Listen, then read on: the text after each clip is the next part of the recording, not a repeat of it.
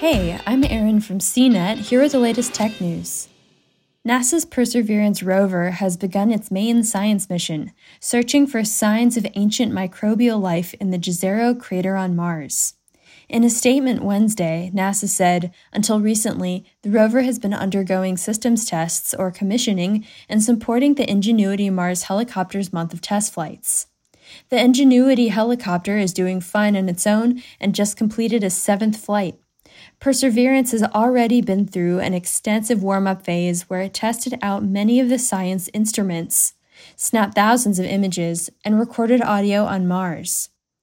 The rover has its eyes on a chunk of the crater floor where it will look for worthy rock and soil samples to pack into tubes and cache for retrieval by a later mission.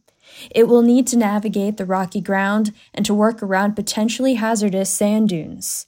The crater floor was a lake bed billions of years ago. The first science campaign will wrap up with a rover returning to its landing site.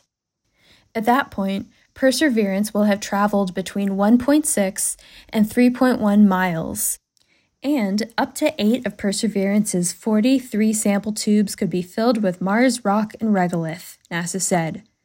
The data the Perseverance collects should begin to tell the story of this fascinating region of Mars, giving us a glimpse into its early, wetter history and geologic composition. Could it have been habitable for life at one point? NASA hopes to find out. For more of the latest tech news, visit cnet.com.